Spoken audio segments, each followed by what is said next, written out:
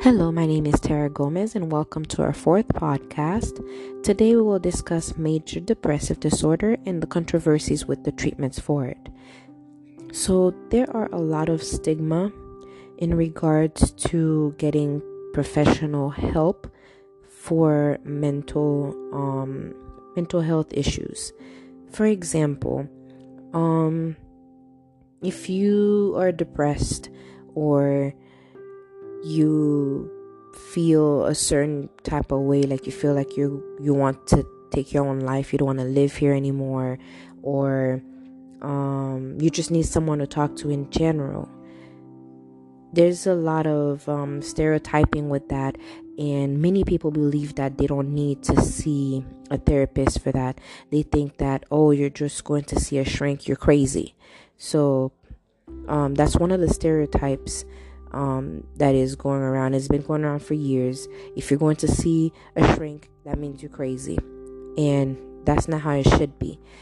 And I am so glad that in this generation we are having more and more events to raise awareness for mental health issues. There are many different ways to treat major depressive disorder. You can do the therapeutic way, where you go and see a therapist, a professional therapist, and you speak to them and you open up and get vulnerable and explain your traumas or explain what's causing you to be depressed, and that sometimes help depending on the individual. It could help, and some others require medication. So the medications, a lot of people believe that it is not effective, but I believe it is. We have different medications such as Prozac and sertraline. There are a few others. Those are antidepressants that people who suffer from this disorder normally take in order to get back to their daily lives and doing their daily activities. Taking these antidepressants, will help these individuals from going down a spiral again. It helps them relax, and it helps them get back to their normal daily lives. So these medications, they help them cope with whatever they're going through, whatever situation that is preventing them from succeeding and getting through day by day. The antidepressants will help with in case of those situations.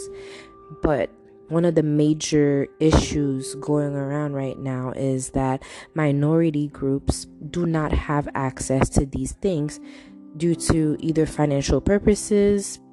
They may not have insurance and they cannot afford it, or they do not believe that it will help, or they believe that the medications will have a worse effect on the person and that the medication will make it worse, which is not true. Yes, medications do have side effects. Some are worse than others, but the worst symptoms are very rare. It does not happen often, but those medications really do work. And I can speak from experience. I suffer from depression, and I am currently taking sertraline, and I can honestly say that it is working for me. I was able to get back to my daily routines and get back to doing what I normally would do when I'm not depressed. So these medications really work. They are extremely effective. These are the type of things that we have to make everyone else aware of, and take away that stereotype that medication is going to kill you, or that the medications are going to mess up something else inside of you. They're going to mess up your organs. It may or may not be true, but the bottom line is that they do help, and I can say it from experience. These medications do have some concerning side effects, such as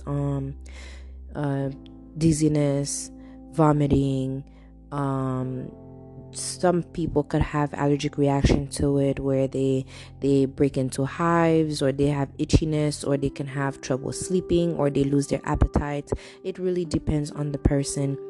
The worst case scenario is having an allergic reaction, and the minute you have it, it will the directions tells you the minute you start to feel an allergic reaction, you have to stop and contact your doctor and seek professional help from someone from the ER or something like that. So that is very rare, but other than that, the medications do work, and as well as the other ways of helping people with major depressive disorder, such as therapy, behavioral cognition therapy.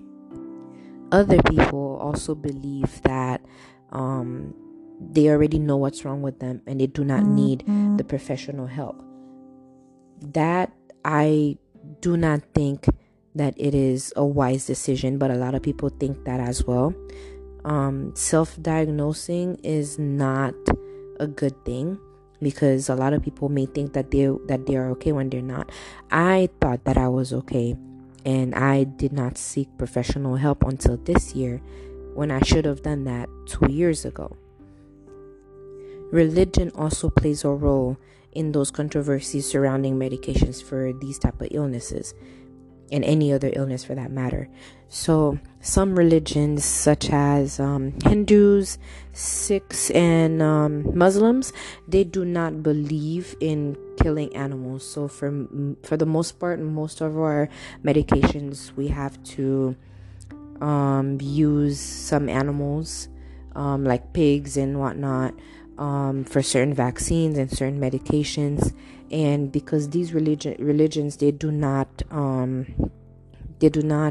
agree with that process, so therefore all of their believers, people that are from that religion, are basically banned from taking any drugs, period.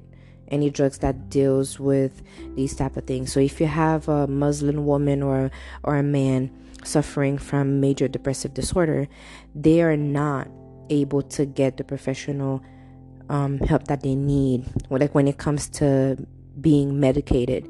And if therapy, like speaking to a professional therapist, if that is not enough and they're in need of the medication, they are not able to take it, because then it will contradict their faith and it would put them in a terrible position. I hope that the health experts will be able to develop some form of medication without using animals for these people that are suffering with this illness, that cannot take these medications. But this is a very serious thing, and I do hope that later on in the future they do find solutions for these type of people, because they really do need it. Those medications are extremely effective. Like I said, I'm speaking from experience, and it is one of the best things. It is one of the best things to do for someone that suffers from this type of illness.